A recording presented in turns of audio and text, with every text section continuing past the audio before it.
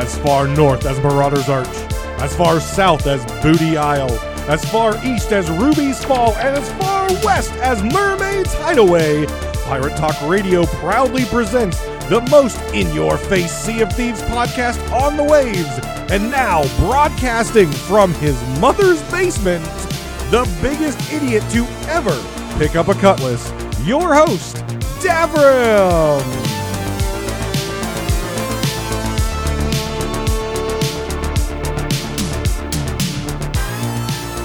Welcome back, everyone, to Pirate Talk Radio. Can I just, before we even get into anything, the trailer, the deep dive, season 8, I'm so hyped for. Like, this, I haven't even played it yet. By the time this comes out, many of you are already logged in, probably already through the battle pass, because I'm, slow at playing games. Probably well into this new system that we're going to be talking about, but I am so hyped. I'm excited to sail for the first time on this new update on Saturday, the 25th of November with Captain Logan. Super excited on our Saturday stream to sail, but I was excited, but I was skeptical about this update. And I still have some reservations with what we know so far. I know many of you probably already know the answers to this, but we'll find out, and then next week we'll be able to talk more in detail about my overall feedback so far of this season. But I am incredibly hyped. This personally, I think, is what the arena and what the Reapers faction should have been from the start. But better late than never, and I think Rare has developed. So we'll talk about the adventure, the end of the adventure. We got the reveal of that, and we will talk about the trailer, what we learned, the deep dive, and my speculations for the season 8, which launched early. Normally Sea of Thieves launches on Thursday. That is Thanksgiving in the United States. It launched on a Tuesday. So there you go. We also have some news to cover, and apparently there's some sort of emergency somewhere in my neighborhood, because you could probably hear the emergency vehicle. So there you go. Doing it, live. If it's not really live, it's recorded, but yeah, But first, let's thank the wonderful, the amazing, the folks who make this possible through the dollars out of their pockets. The patrons. Thank you. Regis Stella, Lane, Skamelt666, Jack Bull, Blade X Life. Thank you very much for continuing your support of my content, and specifically Pirate Talk Radio. If you would like to become a patron, if you would like to throw some cash monies at me to help me get guests, to help with the studio and things like that, you can go over to patreon.com/DavrimTV, and you can check out all the different tiers available, and many of them come with special perks for you. So go check that out. And again, for all those patrons sticking with me every single month, I appreciate that very, very much. So let's first dive into the reveal. This was a stream done on Twitch and on YouTube, and then it was obviously put up on the Sea of Thieves YouTube channel, and we got to do a kind of a walkthrough history, if you will, of the adventures up and through 9, which was kind of nice, because again, the adventures are set up to be in a trilogy format, right? 1, 2, 3, 4, 5, 6, 7, 8, 9, and this is the third of the adventure groupings, right? This is the third trilogy of the grouping. So we have a trilogy of trilogies now.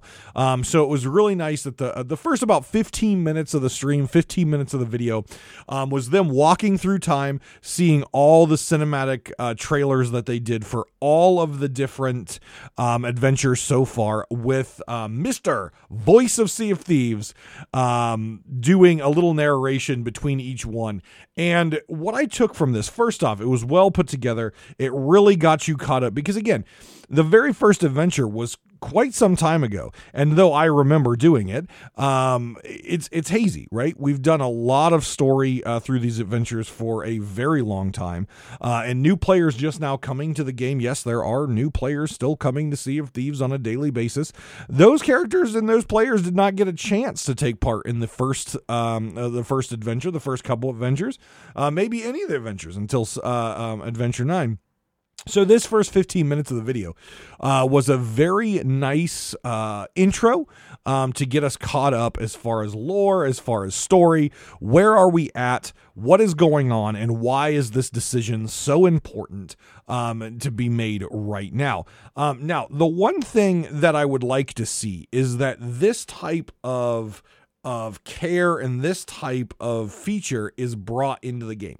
I know Mike has talked at Sea of Thieves Fest. He talked with Logan and myself about this. They want to be able to bring something into the game in order to allow new players or existing players to go back in time and kind of take a walk through memory lane.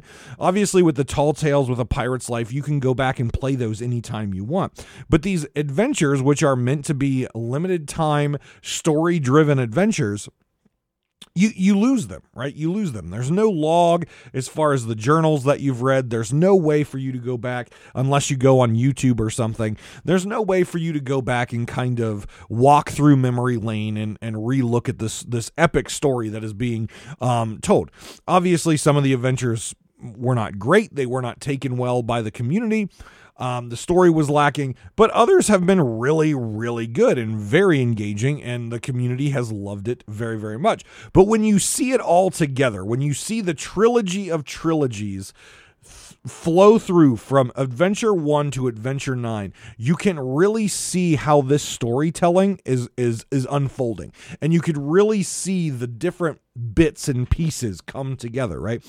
As you're playing these, we're not getting all the bits. We're not getting all the pieces. We're seeing a moment in time of the story.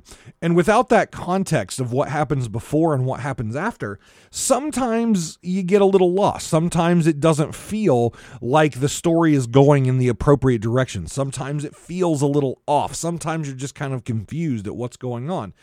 But when you actually go back and see and take this walk through Sea of Thieves history, you can see how we are flowing, and you can see how it ties back to the very, very, very first Tall Tale, the Shroud Breaker, and how it's flowed through Heart of Fire, how it flowed through Seabound Soul, how it flowed through A Pirate's Life with the Dark Brethren, how all these bits are interconnected, and just this overarching epic story that the Rare team is told. And like I said, you miss out on that when you just take these little bits and moments of time, and you can't go back and remember. You can't go back on that walk at this point in game. You have to go onto YouTube or something like that in order to see it. So I hope they continue to work on that. I hope they continue to figure out and brainstorm and come up with a way for players to not only be able to go back in time and relive these awesome trailers and these awesome things in game, but also an ability to go back and reread journals from the original journals that were scattered throughout the seas for the titles that you can get in the accommodations, to what you could read in A Pirate's Life, to all the different journals that have been really interesting throughout all these adventures. I think it's really important for them to get that feature in the game. That way people don't feel lost and people feel more included in this story that is unfolding, that we're taking part in. Now, Golden Sands is brought up first, because before we know the victor, before we know the outcome of Pendragon versus Flameheart, and I find it very interesting, excuse me, when they did the adventure, it was written, right? Written.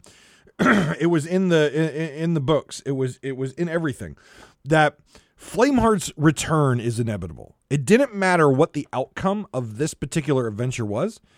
Flameheart was coming back. It was a matter of time and a matter of how, but we had gotten past the point that we were stopping Flameheart's return. He was coming back. So as I talked about in the last podcast, that was a little disappointing. It didn't feel like such an impactful decision because it really came down to, is he coming back sooner rather than later, right? That's what it came down to. Now, during the reveal, that narrative kind of changed, both with the narration of McMurcury and then when we started to talk with Mike, with Joe, with Andy, we started to hear that verbiage change to, is Pendragon going to be banished forever, or is Flameheart going to be banished forever? So I don't know if that was kind of just off the cuff talking, or if there was a legit mistake when they were starting to build this adventure in the journals and stuff. If they had in their idea going one way and they pivoted at some point and not everything got put together. But there was definitely a change in the I guess presentation that Rare was providing from what we got in game to what we in the trailer to what we got in this reveal, and it made it feel more like, ooh, maybe we did make a pivot. Maybe we did want this decision point to be banish or banish, not return sooner or banish. I don't know, but I got this feeling that there was at some point a pivot in that. So they didn't really ever talk about, well, will Flameheart come back in the future if Pendragon wins? No, it became banished or banished, which I think would have been a more interesting choice to make. And I can't say that it would change the outcome. I don't know that. But I know a lot of people feel that both characters are they're critical to Sea of Thieves. But I think a lot of players also understand it's time to move on from these characters. And both characters, moving on from both characters, giving them a rest for a while, and maybe kind of cooking them up in the future again. But so for me, my decision point was simple. They're both stale characters. How the in-game read was Flameheart's coming back regardless. Okay, Flameheart's coming back regardless. So I can make the choice to delay that and keep the stale character of Pendragon, who has epic moments, or I can fight to bring Flameheart back sooner, so hopefully we can then banish him sooner, and we can get rid of both stale characters. Now, that's not to say I don't want to see Pendragon ever return. That is not true at all. I think he just needs to be like a wine. He needs to be put on the shelf for a little bit of time. Let us kind of move on past him for a little bit, and then bring him back for another epic moment and reintroduction of Pendragon. He is critical in the Sea of Thieves history and the Sea of Thieves lore. He can't just go away.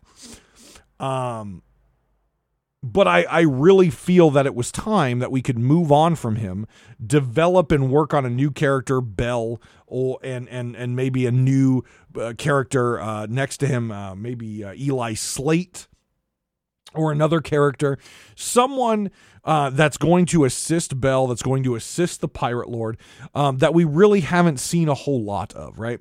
And just kind of let Pendragon marinate a little bit. Let him marinate on the shelf. Let him breathe a little bit with the cork in, and then bring him back and have a really awesome thing. And on the other side, Flameheart, we knew he was going to come back per the game, and let's get him back sooner, and let's get him gone sooner. Right? That's kind of my opinion. So they open this by, again, taking that 15-minute and talking about how this is going to be playing into where we are with the game as we approach and then go into Season 8. And the first thing that was discussed was Golden Sands. And we're finally now, and we've already started to see it, but we're going to start to realize the impacts that the Lost Sands adventure, which again, I don't think was a very good adventure. It was supposed to be a war. It didn't feel like a war. It just felt like Merchant Alliance missions, right? But there was a community decision, even though we didn't get good, transparent data on that. Still bitter about that. And we didn't get good, transparent data on this one. Really bitter about that, and I'll get to that in a second. But we're now going to see what this decision point means for the new Golden Sands. And that is, the new Golden Sands will become the very first pirate port. Now, you get to see in this video, and if you didn't watch the stream, go back and watch these bits and pieces that I'm going to be talking about on YouTube, on the Sea of Thieves YouTube channel. The work in progress video flyover of Golden Sands is absolutely incredible. There are structures. There's an entire brick building for the Pirate Emporium. There are cobblestone roads. This is really starting to look like a port city, right? And Mike mentioned that he's had the question posed to him. I know I asked him at Sea of Thieves Fest. I know Logan has asked him multiple times on the Keelhaul podcast. When are we in the golden age of piracy? And Mike's answer is no.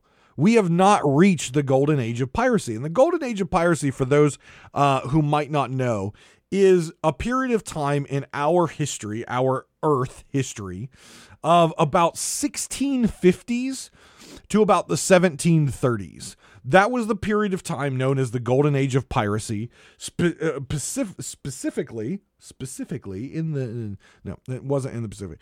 We're talking about areas of around the African continent.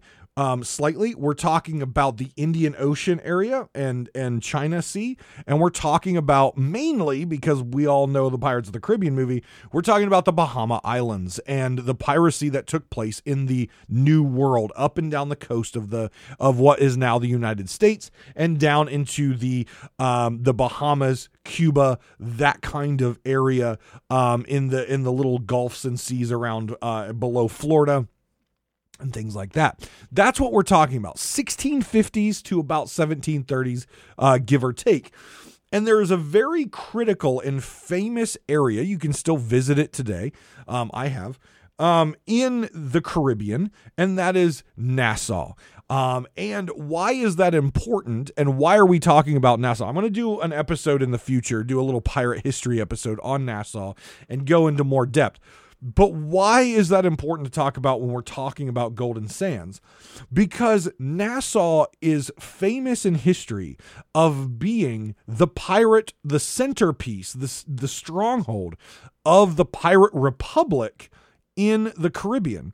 And it was a port town. It was a pirate port. Obviously, we have in the movies like Pirates of the Caribbean, things like Tortuga, right? But Nassau, that was that town that was just known for piracy. The pirates made port there. There was a city there.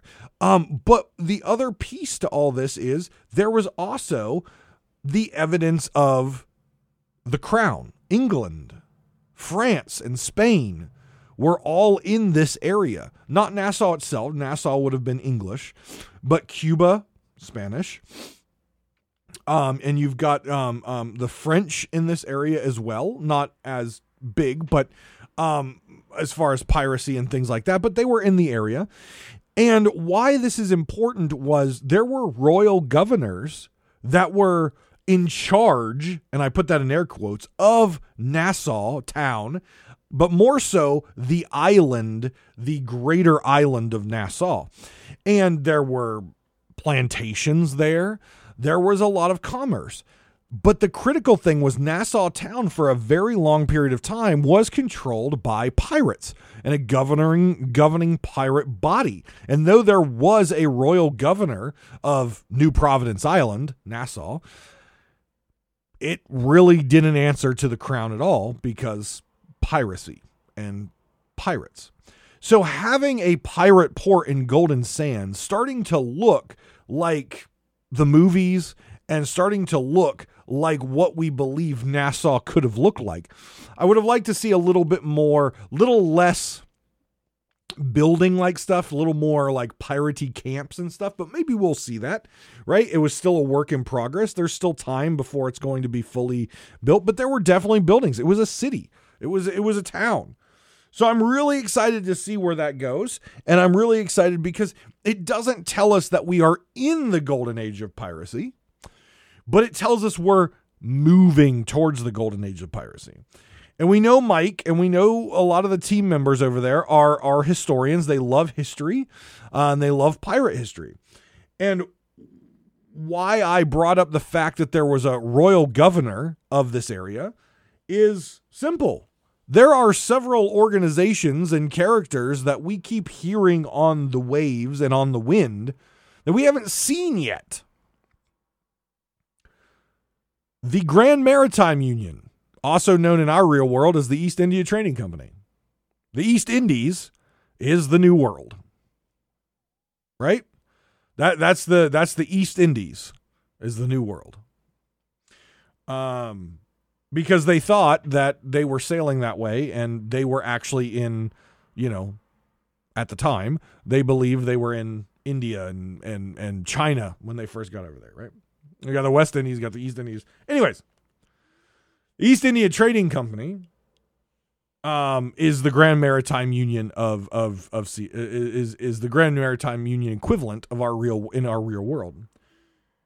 We have the sovereigns already, which I speculate are part of the Grand Maritime Union or part of some sort of royalty that could be, royal governor type ship of these areas, because the royal governors of Nassau, of this place, not all of them were, powdered, wigged, and nice people, right? They were sent there a lot of times because they had a history of military action. They had seen military combat. They had dealt with pirates before. They were accomplished seamen.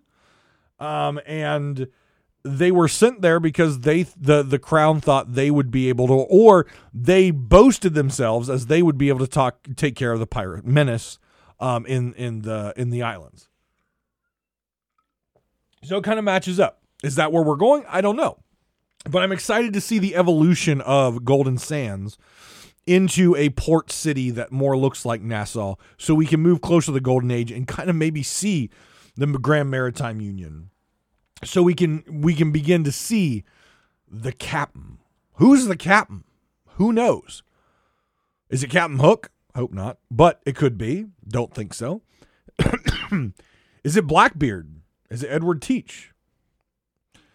He took a little bit of part in Nassau, but he kind of made his fame after he left Nassau.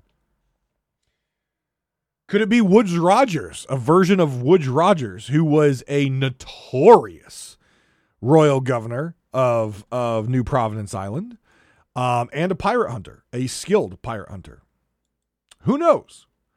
But there's a lot of whispers and speculations and who are these people?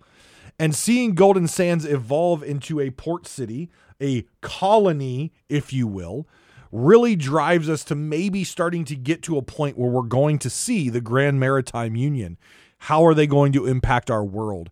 We might start to get more information about the captain. Who is he? Who does he report to? Who's sending him? Why is he coming? Is he a royal governor? Don't know. We've heard Duke talk many times recently, and he doesn't seem like a drunken bilge-rat if you listen to him talk. He sounds kind of more upper class. He sounds a little bit more pompous. He sounds a little bit more like he came from somewhere that had some money. And he's part of the Dark Brethren who's trying to get the captain here. So there's a lot of interesting things to think about as we see Golden Sands evolve into this pirate port. But it looked absolutely amazing. And as we get closer to the reveal of who won between Pendragon and Flameheart, Mike makes it very clear that if Pendragon loses and is banished, Bell will need a new right-hand man in her quest to keep the Sea of Thieves on the side of the Pirate Lord. But who is that? There's a lot of choices out there. Maybe it's a character we haven't even seen yet. I know Behaving Beardly on the stream suggested Eli Slate, which I think is a fantastic idea.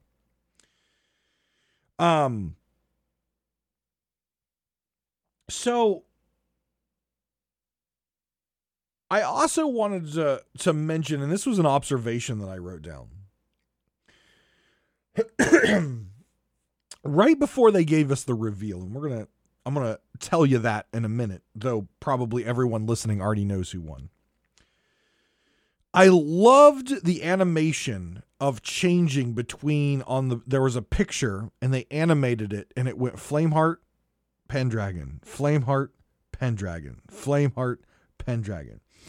Did anyone else notice that the overlay, when they switched from Flameheart, the skeletal dark red glowing eyes, beard, when they switched him to Pendragon, the overall facial structure didn't change a whole lot. I thought that was interesting. I'm probably diving too deep into it. It was probably done that way because it looked nice on the animation. But I found it very interesting that as they flipped back and forth, aside from going to a human-looking face with a mustache and a pipe to a skeletal face with a hat and a beard, they almost looked identical in the switch. I'm just saying that's really interesting. I don't know if anyone else caught that or if you were just so hyped to figure out who won. I found it very, very interesting that their facial structure in that particular animation was so incredibly close. Now the big reveal.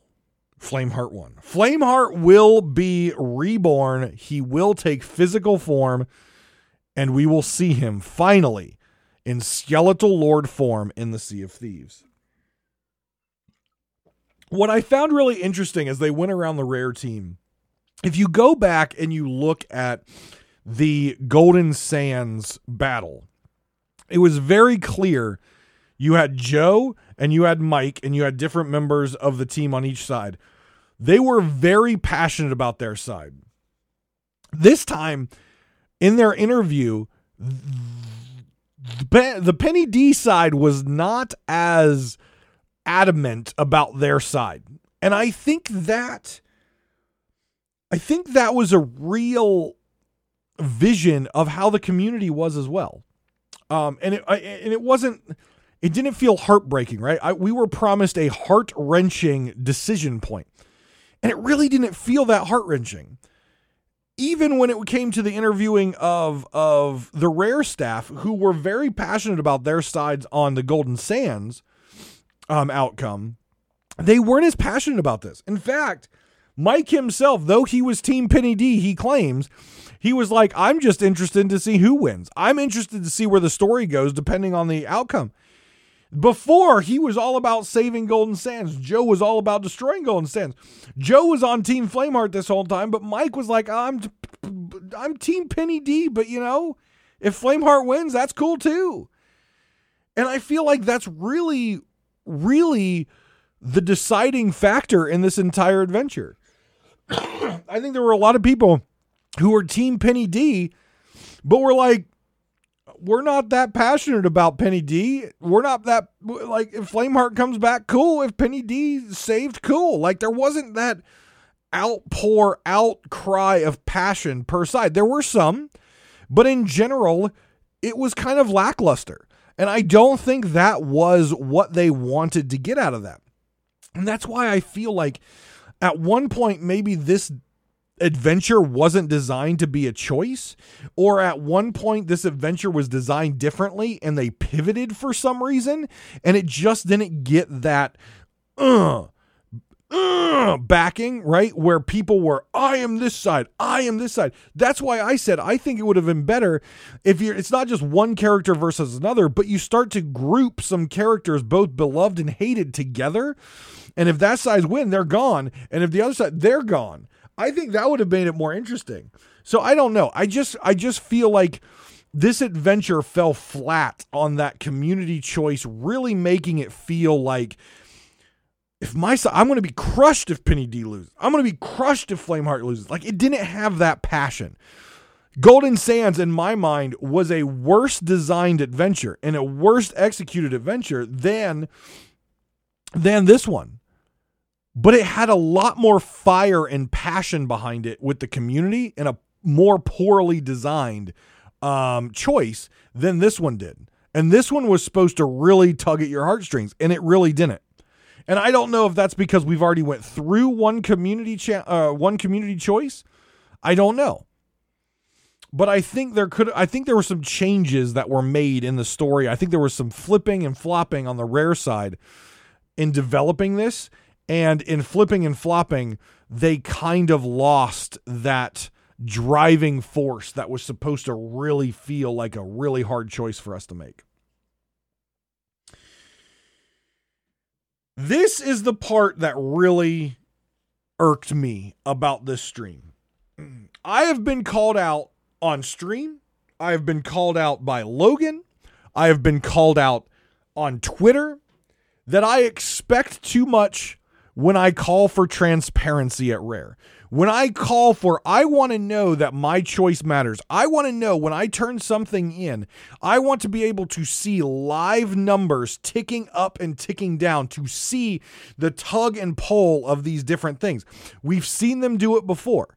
It doesn't necessarily have to be all revealing. So if one side's dominating the other, it doesn't have to be down to the numeric value. It can be percentages or whatever, but something that's updated real time that you can see the ebb and flow of these different types of events. And I'm always told, well, data's not there. That data doesn't exist. That Rare does not have that type of data. And now I can firmly say I was right. They do have that data. Because it was revealed by McFarlane that they had a large screen that provided real-time data points and updated doll turn-ins and flag raises and all this stuff. He said it was on a dashboard because he said whenever he walked by the dashboard, he was always interested in seeing the numbers change and see who's winning. They had a live real-time dashboard showing them who's winning and who's losing up in the Rare headquarters for everyone to see. Why can't we see it? I don't need the details of every doll turned in. That would be kind of cool to see. I don't need the details of flag raise and all that. I don't need it nitty-gritty, right? Because I want to be kind of surprised on these reveal shows. But it would be nice to see a percentage or a ebb and flow, something for like all but the last day, right? Turn it off on the last day so the reveal show is still woo, Turn it off for the last day. You've proven you can turn modules on and off. Turn this on and off, right? Make it cool. You could even do it on your website. You don't even have to put it in game. It would be nice to have it in game, but you could just have it on your website. But now, I don't know if that was a slip of the tongue and he's not supposed to say that, but it's out there now. He said that there was a live dashboard of the points on both sides and the breakdown, and they could see in real time who is winning. That's interesting, and that would be cool to put up there. Because then, instead of getting a update a few days in, and then a week in, and then at the end, look, if I'm on a battlefield, if I'm fighting on a battlefield, I damn well know more information than that. Or I'm losing the battle if I don't have information. And I'm not going to take action with my troops, with my forces, if I don't have information. I'm not going to take action. So why would someone on the Penny D side or on the Flameheart side take any more action if they don't know where they stand? Right? If you're real close, put in that extra time. If you're blowing the competition out of the water, take a break. But then the other side's going to see that, and if they're passionate about it and competitive about it, which many would be if they saw it, they would push. And then you would have this back and forth. But now no one out there can say that Rare does not have that data, because it was clearly stated and then shown all those individual ridiculous stats that don't matter, but were cool to see, the breakdown. But they had a dashboard. Let us see the dashboard. Turn the dashboard off in the last 24 hours of the event, so it's still a surprise. You can still have your reveal stream. But let us actually see what's going on. Let us actually see who's winning. Do you realize how many people in the Golden Sands one believed that it was rigged and that Rare already had a decision made? And they were updating that thing daily. There were way more comments now on this one about it being rigged, about Rare has already made their decision and planned ahead, and that this is not actual community choice. It was all over the place. It was all over the place. Put it to bed. If you have a dashboard in your office, put something in game so players can really feel that it is truly a community choice and not just, all right, we're going to tell you it's a community choice, but really, we already know the direction we're going. And yes, it's a minor voice, but it's a loud voice out there. It's a loud voice. And like I said, get that engagement. Get people passionate about their side, because then they can see if they're winning or losing. So Flameheart's coming back. I think a lot of people believe that he will come back. We will get one fight with him and he'll be done. I don't think that's the case at all. I believe that Flameheart's coming back, and I believe that he's going to be back for a little while. I believe there's going to be story behind him coming back and the resurrection. I think that'll be cool. Probably be an adventure, to be honest. I think once he's back, I think they're going to do a little bit more war stuff between him and the Pirate Lord. I think there's going to be opportunities where we fight, his agents. I do believe that Flameheart's going to be back for a little while before we get that final and hopefully epic fight to finish him off for good. I truly believe that. I don't think that Rare would have spent this many years and this many tall tales and this many adventures to set up his return just for him to come back for one fight. I don't believe they would do that. I think it's going to be a build. It's going to be a slow build. And we will eventually get to fight Flameheart in his physical form. And I hope they design some new mechanics around it and make it a truly epic fight and not cop out like the Herald of Flame fight, which was just an Ashen Lord. All right. Season 8. I was hyped about Season 8. It was a long-awaited update. The PvP season. And now with the deep dive and the trailer, we have a lot more information about this. A lot more information. So I'm going to try to break it down in the least chaotic way possible, based on my notes. And talk about some of the DMs that I have received from folks asking me about things, telling me about things because they knew I would want to talk about it. So let's start off and go from just simple to more complex. So to start off, this is simple. Season 8 is simple. Again, it's not, but let's start off simple. 2 new factions introduced. The Guardians of Athena and the Servants of Flame. Now, you may be saying, those already exist. Well, they don't. You've got Reaper's Bones and you have Athena's Fortune. Those are the factions. There are 2 new factions that you'll have on your pirate to level up.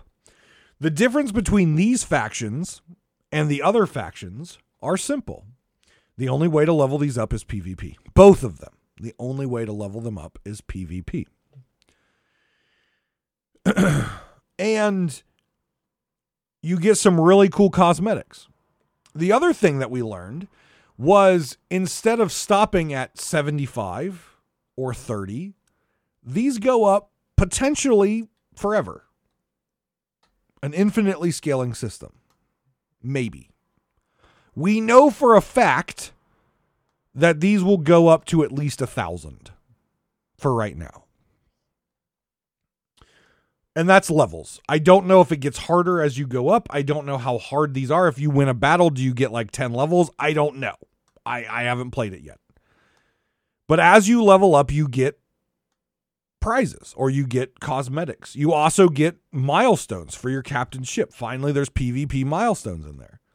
For the record, I don't know if I remember saying this, but at the end of last season, I ended, all my ships are still dry docked. They have 0 milestones on them. And I'm keeping it that way, as I've said, until they make it so I can file my logbook and it doesn't drop into the water. I know I talked to Logan the other day, and he said, the books are pretty much pointless. Like, people are just letting them sink now. And I'm like, I don't care. I have made a point. I think this was implemented wrong. I think it was implemented silly, and I'm going to continue to not sail on a captain's ship, my captain's ship, until they make it so I can put my book away, like I can put my flag away when I log out. So, what do you get out of this? Let's start with the rewards, because some of these rewards people have been wanting for some time. The Season 1 Legendary Curse is back. So that's the glowing eyes with the Athena Fortune glowing tattoo on your chest.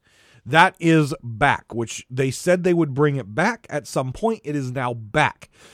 You must get your, Guardian of Athena up to rank 105. So you have to do the PvP Athena up to 105, and you can get the Legendary Curse, again, if you missed it in Season 1. At level 100, you will get a new curse, which will turn your pirate to look like a ghost from the Pirate Legend hideout. You have to be a Pirate Legend and PvP rank 100 in the Guardian of Athena to get that. You will also unlock a new area of the Pirate Legend hideout. And we're going to talk about what that entails in a little bit, because there is a flip side to this. And so we'll talk about, because they're both identical at the end of the day. But we'll talk about that in a second. Then at rank 1000, you get a gold ghost, curse. So that's what you get, 100, and there's other cosmetics on the way up, but as far as once the curses or the cool looks that are shown in the video, 100 gets you the full ghost, 105 gets you the legendary curse from Season 1, which some of you already have it. Wear it, it'll make it look like you're really awesome.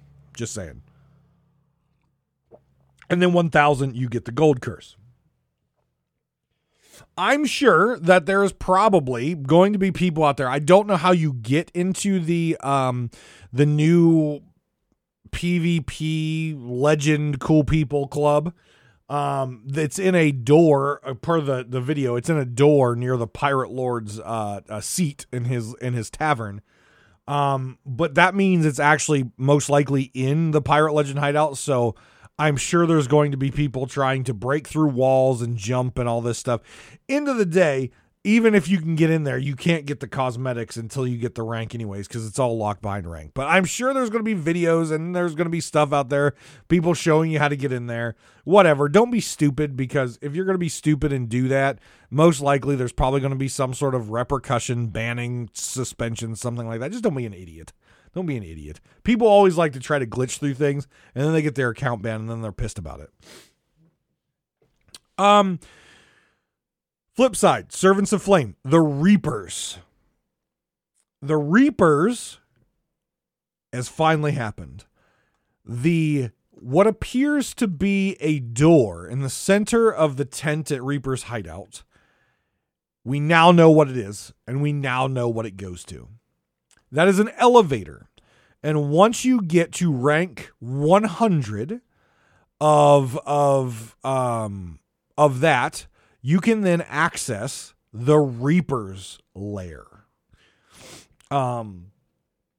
And in the Reaper's Lair, you will meet a new set of characters down there, a whole bunch of skeletons and things like that. And you will also get cosmetics based on your PvP rank for the Reapers. At 100, you can become a skeleton. An actual skeleton curse. Not a costume, an actual skeleton curse. And though your pirate cosmetics, though working for the Athena Ghost, do not work for the skeleton, you will now have the opportunity to customize, like you customized your pirate with that cosmetics.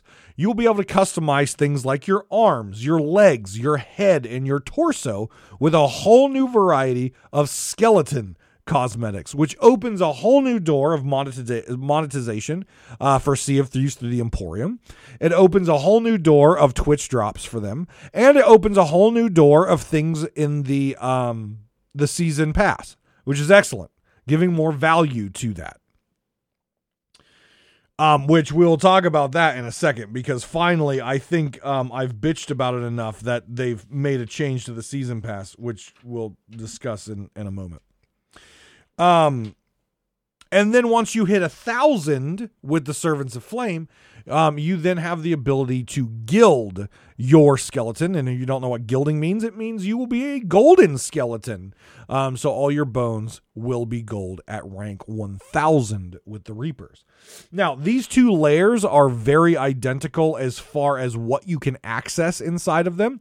Their overall aesthetic is very different. I think they did a great job in the reveal of the Reaper's Lair. I think it looks great. They gave it its own inn, which was really cool looking and very like hall-like, like a big grand hall. And there's a big tree that has like molten gold flowing through it with a ritual circle where you become a skeleton. And then there's also a scribe or a chronologer in there. And their job is to give you stats. How many, what's the longest winning streak in the PvP thing? Who's winning, give you stats and kind of make you feel like you're a little bit bigger than you are as far as this big battle going on between the Pirate Lord and Flameheart. So cool new things to check out. Now you're going to ask, Devram, how do I get to rank 100, 105, 1000? How do I get all this new cool shit? How do I get down into the bowels of the Reaper's hideout? Well, I'm going to tell you. PvP, and I love it. It's the only way to do it, and that is brilliant, because finally us PvP players have been heard. Finally us PvP players are getting some love. And the PvE players out there who are complaining, yes, there are many out there who are complaining that all of Season 8 and all this new stuff is based around PvP, and they don't like PvP. Guess what? Don't queue up for this system, and you can do all the PvE you want in peace, because all of us are going to be queuing up. Sure, people can still come and attack you, absolutely. But I can tell you this, for at least the foreseeable future, everyone's going to be queuing up into this PvP system, and you're going to be able to do all your PvE Lord actions out there, digging up your chest, killing your skeletons, doing your Fort of Fortunes, doing your Athena events, because we're all going to be fighting it out in the circle of death. So there you go. You won. You wanted PvE servers? Here you go. You got PvE servers, kind of. We're all going to be queuing and fighting in our little circles somewhere, and you can just go about your PvE business. There you go. Ladies and gentlemen, Rare has introduced PvE servers. It's called Leave the PvPers to Their Circle and You Go Dig Your Chests. PvE servers. There you go. Is everyone happy now? Did we get there? I think we got there. Kind of. People aren't going to be happy. But we got there. Okay? We got there.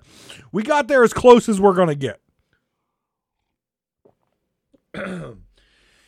So there is a new item inside your boat. It is an hourglass, the Hourglass of Fate in the War map. When you stick your dagger in your Athena or Reaper table, You can then also choose to get an Hourglass of Fate. If you do this, you now enter a queue for PvP matchmaking. And there are two sides to the PvP queue. There are the defenders and there are the hunters. And the hunters are nothing without the prey. So yes, it is important that if you're hunting and you're not getting queued, turn off that you're not a hunter anymore and become a defender, because the hunters can't hunt without the prey. And even as a defender, whether it be Reapers or Guardians of Athena's, even as the defender, you still level up your PvP rank. You still get all that glorious credit, that yum levels to get your curses and everything else. So it's really just a matter of check to see which queue times feel better and do that. I have a feeling, because of the animation and the coolness of it, I have a feeling that for the first few weeks or even months, most people are going to be on the side of the hunters. They're going to be on the side of the ability to dive your ship down like a skeletal ship, sail under the water, and then emerge right behind another ship and then enter battle. Most people, I would say, for the first couple months are going to do that, regardless if they're supporting the Athena side or the Reaper side. But if you just want some good PvP and you want to rank up, maybe flip it over and do the defending for a while and be the one that is being hunted. And fight back, win, and get your ranks up, right? And there's a lot of nuances to this new system. It's not just level up your PvP rank, right? It has to do with, there's a lot of things. And I'm hoping that there's not a whole lot of bugs and glitches and exploits. There's going to be issues, okay? I'm not going to sit here and tell you this is going to be perfect. It is a massive change to how the game works. There's a lot of new systems that they have introduced. Anytime they do that, there's going to be issues. Be patient. This is something that a lot of us have wanted for a long time, both on the PvE and especially on the PvP side. There are going to be issues. Be patient with it. They're going to probably have to do a lot of hot fixes. They're probably going to be doing a lot of patching, especially with the matchmaking system, making sure it's more skill-based, because it's supposed to be skill-based. I have a feeling that's going to be iffy for a while. But just be patient. Keep trying, right? If you're getting sunk a lot, you're still getting some XP, right? You're still getting some practice. Just keep trying. When the skill-based matchmaking is really working and tuned up, if you're not good at PvP, just take a couple losses. Okay, get sunk a few times, and what's going to happen is you're going to then start to get match made with people more your level or lower level than you, and you can get some wins that way, right? So as a defender, you can go about your day digging up chests, doing Athena missions, and getting Athena loot on board. And what that's going to do is basically level up your hourglass as far as how much you're worth, right? How much is your ship worth? And what that means is if you beat an attacker, you're going to get more points because you defended a loot haul. And if they sink you, they're going to get more points because they took a prize that was worth a lot. This is very piratey, right? This is very, very much caked into the idea of prize hunting, which is what it was called back in the day, back in the 1600s, 1700s. That's what it was called. You would go after a prize. And the more lucrative a prize was, you wanted to obviously take that, and the more money you would get out of it, right? So it's very much a system that Sea of Thieves has taken from history and implemented it in a way that it works for Sea of Thieves. And I think it's brilliant. I think it's absolutely brilliant. So both sides could be defenders, both sides could be attackers. But again, you as a defender, you're getting your loot grade up. So then you get more and more points and XP for winning. Every battle you win, you get a tick mark. You go on a streak. As you're on a streak, you get more points and XP and stuff like that for your side. And if you lose, you go back to 0. So in my mind, you treat the streak system The same way you treat your flag, right? So I have a rule, and I know several people I play with hate my rule because it makes them anxious. My rule is we do voyages until we get grade 5, and then we turn in. We don't turn in until we're grade 5. I know a lot of people get just anxious about that because it's a lot of loot on board. You know what? You get the most value of it. Take the biggest risk, get your biggest value. So in my mind, I'm thinking big brain here without even playing. My mind is you get your hunter grade or your PvP grade up to the highest it goes, which I believe is 4. Once you get there, you go sell your hourglass. And by that point, you should be max rank Reaper or max rank Athena. You do your hourglass. You get all the bonus and the num-nums off that. Then you lower your flag, re-raise the flag, re-raise the hourglass, and go back out. I'm just basing this off of the history of the best way to maximize both profit and experience points with the emissary system. I'm going to guess Rare is going to use a very similar system with this.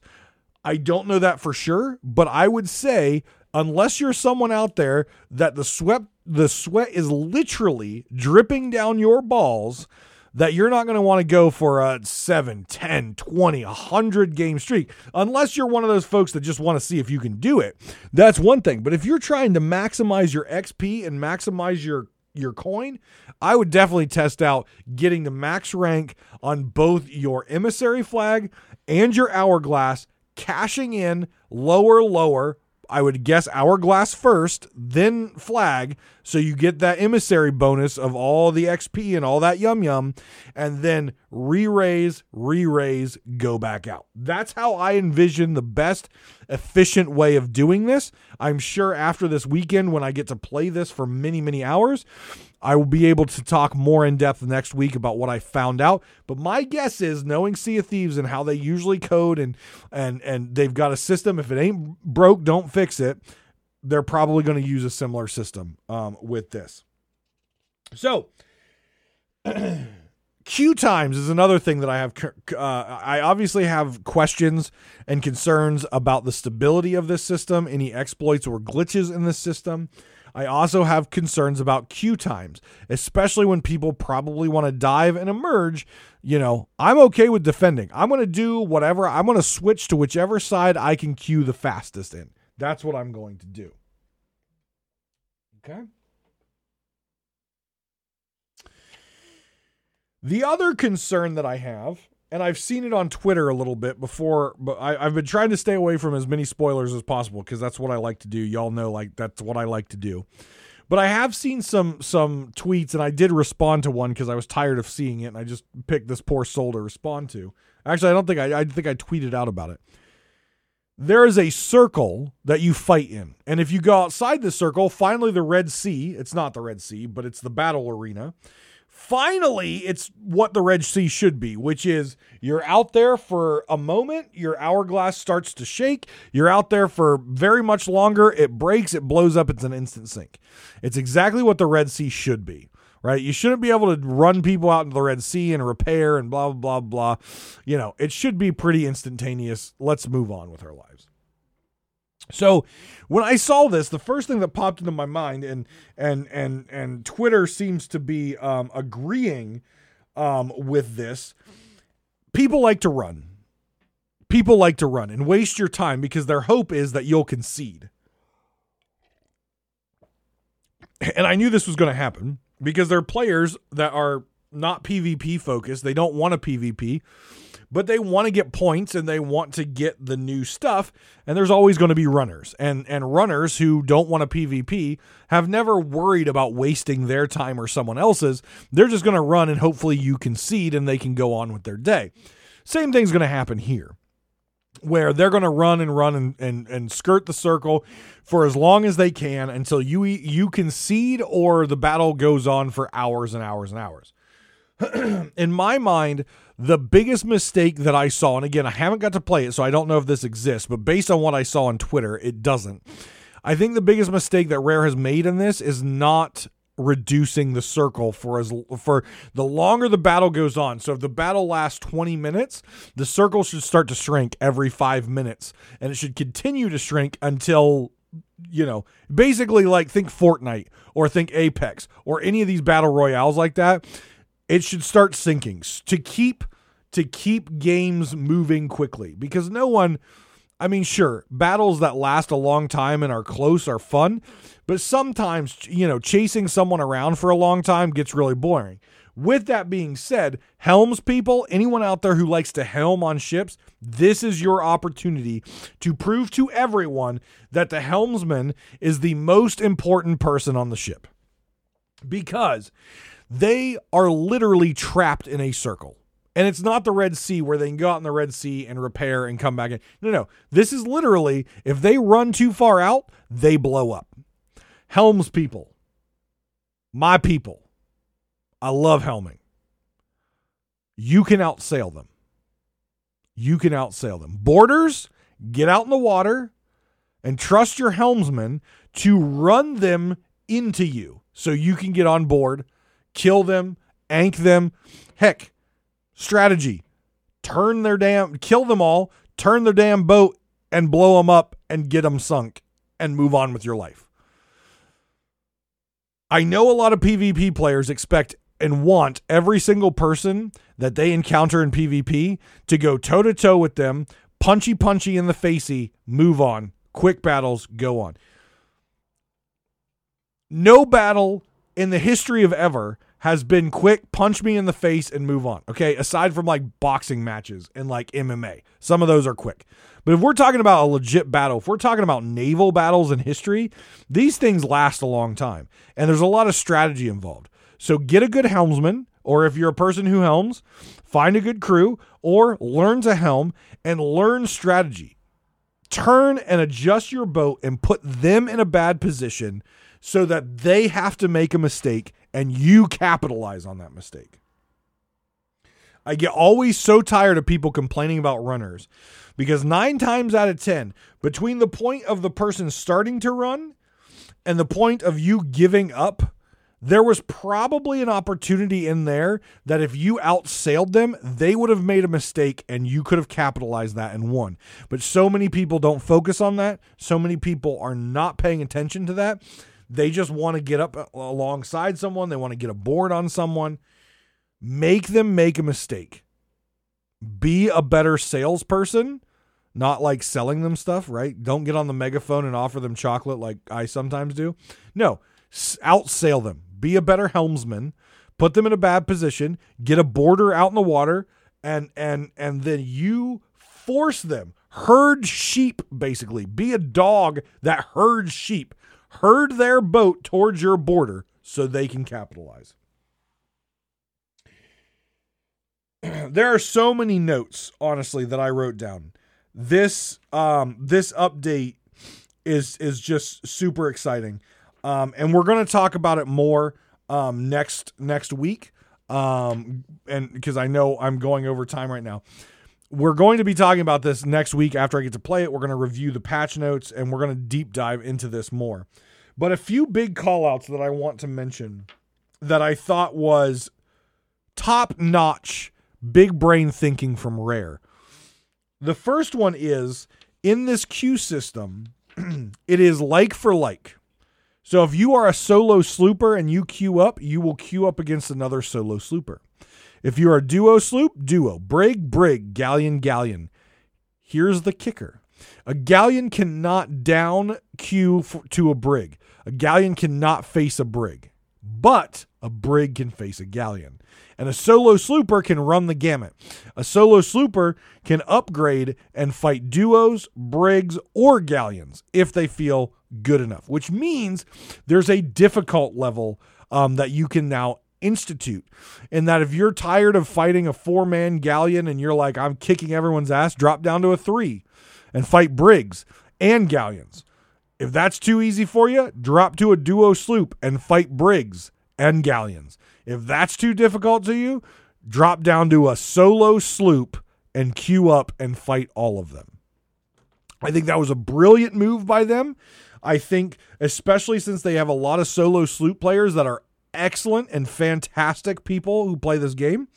I think this is a really, really good idea for them to basically give the game a difficult level in the PvP side. The other people, the other item is the Plunder Pass. Now, you know very well that I have talked a long time about how I believe that Sea of Thieves has one of the worst battle passes out there as far as value. And I know people argue it, but it's hard to argue. And yes, for those of you who disagree with me, you can compare Sea of Thieves Battle Pass to Fortnite's. You can compare it to Overwatch. You can compare it to Apex. You can compare it to Halo. Anything that has a battle pass out there is an equal like-for-like comparison. They're all just about $10, and you know how much you get out of each one, and you can constitute that to value. Sea of Thieves has always valued the free one over the paid for, which I think is a bad decision. It is good to give people who are not paying stuff, but you are a company that are supposed to be making money. You should be giving more, and you should be doing more for those people who are financially contributing to your business. They have never done that until now. I don't believe this completely fixes the issue. However, it's a pretty damn good step. If you buy the Plunder Pass for $10, 10 US dollars gets you the Plunder Pass, and you max it out to 100, you will not only get all the delicious rewards, all the delicious ancient coins, but at the end of the day, you will get your money back. Let me say that again. You will get your money back. Now, you may be saying, well, that's a dumb idea on Rare's part. No, it's not. Because they're not giving you $10. They're giving you $10 worth of ancient coins for you to spend in their shop. And as a person who's worked retail for a long time, I can tell you the percentages do not lie when it comes to store credit, when it comes to giving gift cards. If a company gives out store credit or a gift card to you, you are most likely going to spend that plus a little bit of your money in the long run on your next purchase. So if you get $10 of ancient coins out of your $10, you get that back. So technically, in a lot of people's minds, oh, I didn't pay anything for this, right? They gave it the ancient coins. Then the next time you purchase something, you're going to be like, oh, I've got $10 worth of ancient coins. Oh, but I want that $15 cosmetic. Oh, here's $5. I only paid $5, but I got a $15 cosmetic. Rare just made $15 and they didn't give you anything, right? Now, some people will be saying, well, yeah, but they could just get you for $15 on top of 10. Correct. But if it's a difference between paying $5 for that cosmetic because fake coins were given to you or $15, you're probably going to get more people biting on the $5 one because they already got the $10 worth of coins. Trust me. Retail statistics out there show this, okay? Retail statistics show you give a little in a store credit or a gift card, the people will buy more of their money plus that gift card because they can get more out of it, right? Brilliant decision by Rare. I still wish we got more cosmetics out of the Plunder Pass, but the fact that I'm paying $10 and if I max it out, I get $10 worth of ancient coins back, great. It's great for me. Rare's going to get more of my money. They already get enough of my money. You're welcome, Joe Neat. They're going to get more of my money. This was the best change that they've made to like Emporium / Plunder Pass since it came out. This is something that was needed to be done earlier. And honestly, like I said, I think this is a good move. I think this is a move they should have made a long time ago. I think the Plunder Pass in general is still less than value-wise as other games Plunder Passes or other games Battle Passes.